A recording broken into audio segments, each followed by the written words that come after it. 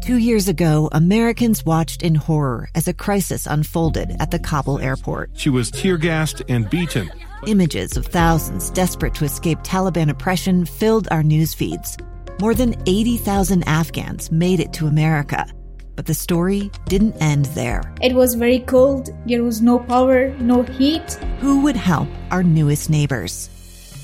I'm Andrea Smartin. In Stranger Becomes Neighbor, you'll hear the stories of some remarkable refugees who left their homes and their dreams behind, only to start over from zero. Their only possession was 3 blankets. And you'll meet Americans who stepped up to help them. You want me to come when you deliver your baby. What can one person do in the face of an international disaster decades in the making? That's Stranger Becomes Neighbor. Find us at kslpodcast.com. Follow us on Apple Podcasts or anywhere else you listen. Inside Sources. Welcome back, everyone. Inside Sources here on KSL News Radio. I am Boyd Matheson, opinion editor at the Deseret News. Great to be with you as always today. If you missed anything, make sure you go pick up the podcast today. You can do that on your KSL News Radio app, powered by Any Hour Services.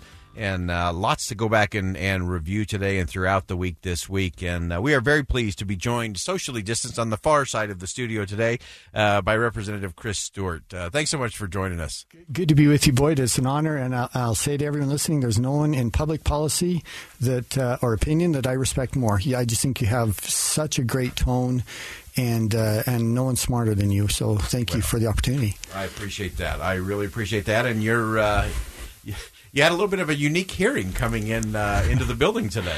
Well, I was kind of laughing about it because it's the first time I've ever I'm on this China task force, and I was chairing this subcommittee, but I had to come down here and talk to you, so I was actually chairing it while I was riding my motorcycle in, which I think is a first for me.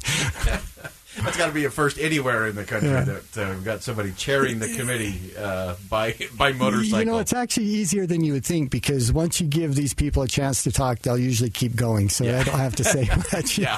We've been watching some of the hearings on the coronavirus today, and some of those members, you tee them up, and you don't even need to put a quarter in them. Yep, that's right.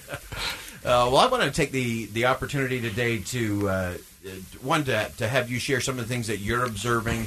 Obviously, this is a really interesting period of time, but we've been talking about this Boston to Philadelphia thing. You're still worried about a little bit of Boston.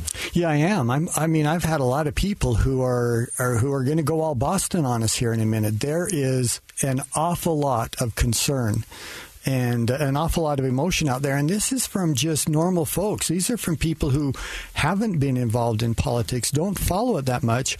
But many of them are just scared to death about what's happening in our culture and our country right now. And they should be. My gosh, Boyd, every time we read a newspaper, every time we look at the media, we see something that just makes us think, is that our country?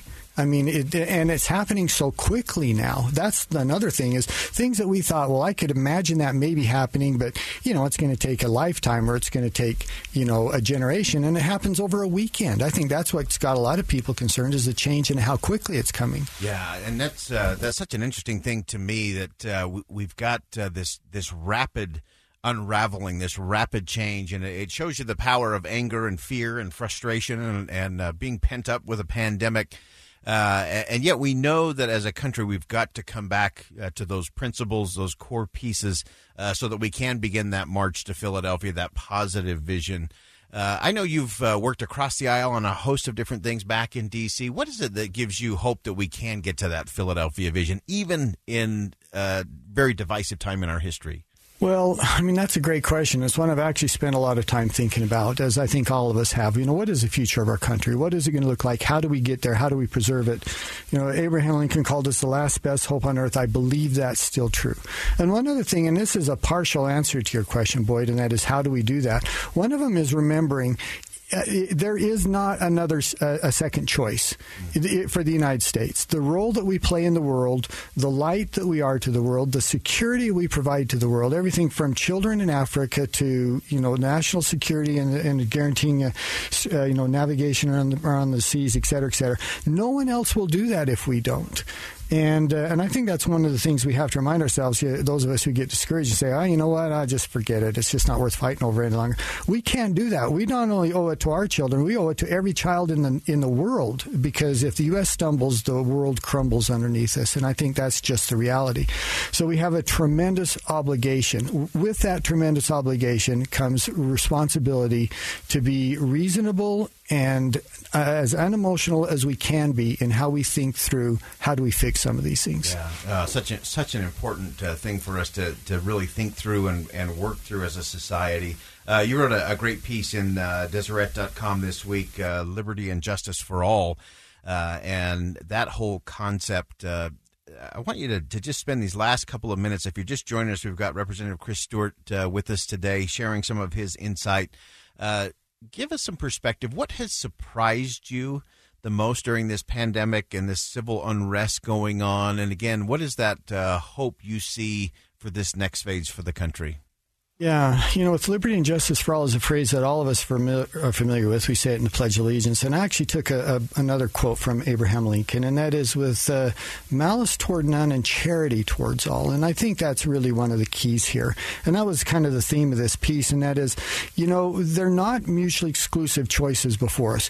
You can, as many of us feel, you can say we have to have something we haven't done in generation, I think since the 60s, another conversation about what it's like to be a minority, an African American in this country, and listen in ways we haven't done before.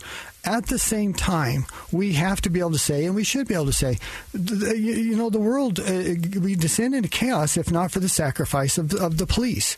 And that there are some police that should be identified and absolutely expelled from the force and held accountable for any misdeeds they have, because that happens, and it makes me furious when it does.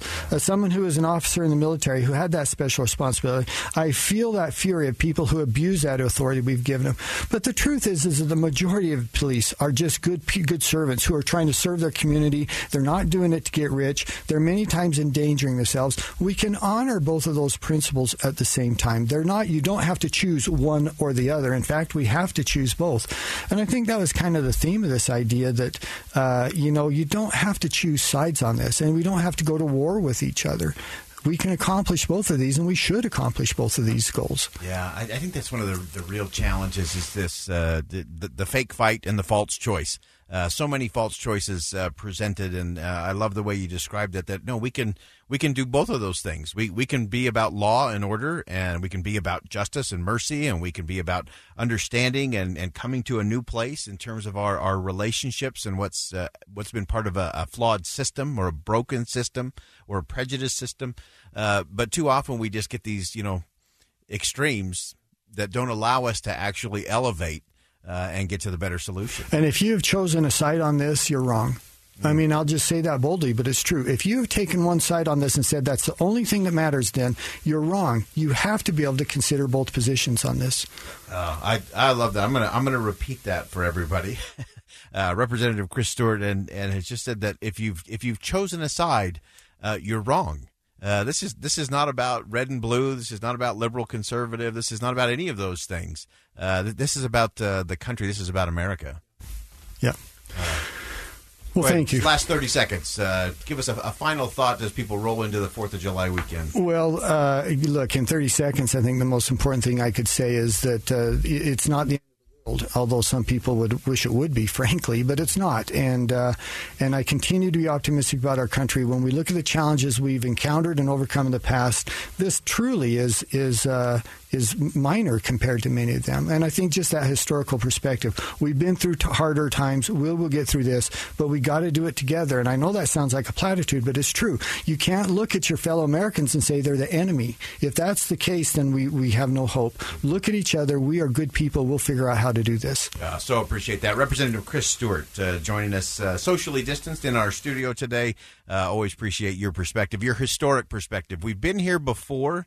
And it's so important for us to recognize that. We have been here before, and as Americans, we got this. Honesty, transparency, accountability always leads to more freedom and a better world. I'm Boyd Matheson, opinion editor at the Deseret News. Thanks for joining us on Inside Sources today. And as always, as you go out into the world, make sure you see something that inspires, say something that uplifts, and do something that makes a difference. 2 years ago, Americans watched in horror as a crisis unfolded at the Kabul airport. She was tear-gassed and beaten. Images of thousands desperate to escape Taliban oppression filled our news feeds. More than 80,000 Afghans made it to America. But the story didn't end there. It was very cold. There was no power, no heat. Who would help our newest neighbors? I'm Andrea Smartin. In Stranger Becomes Neighbor, you'll hear the stories of some remarkable refugees who left their homes and their dreams behind, only to start over from zero. Their only possession was 3 blankets. And you'll meet Americans who stepped up to help them. You want me to come when you deliver your baby. What can one person do in the face of an international disaster decades in the making? That's Stranger Becomes Neighbor. Find us at kslpodcast.com. Follow us on Apple Podcasts or anywhere else you listen.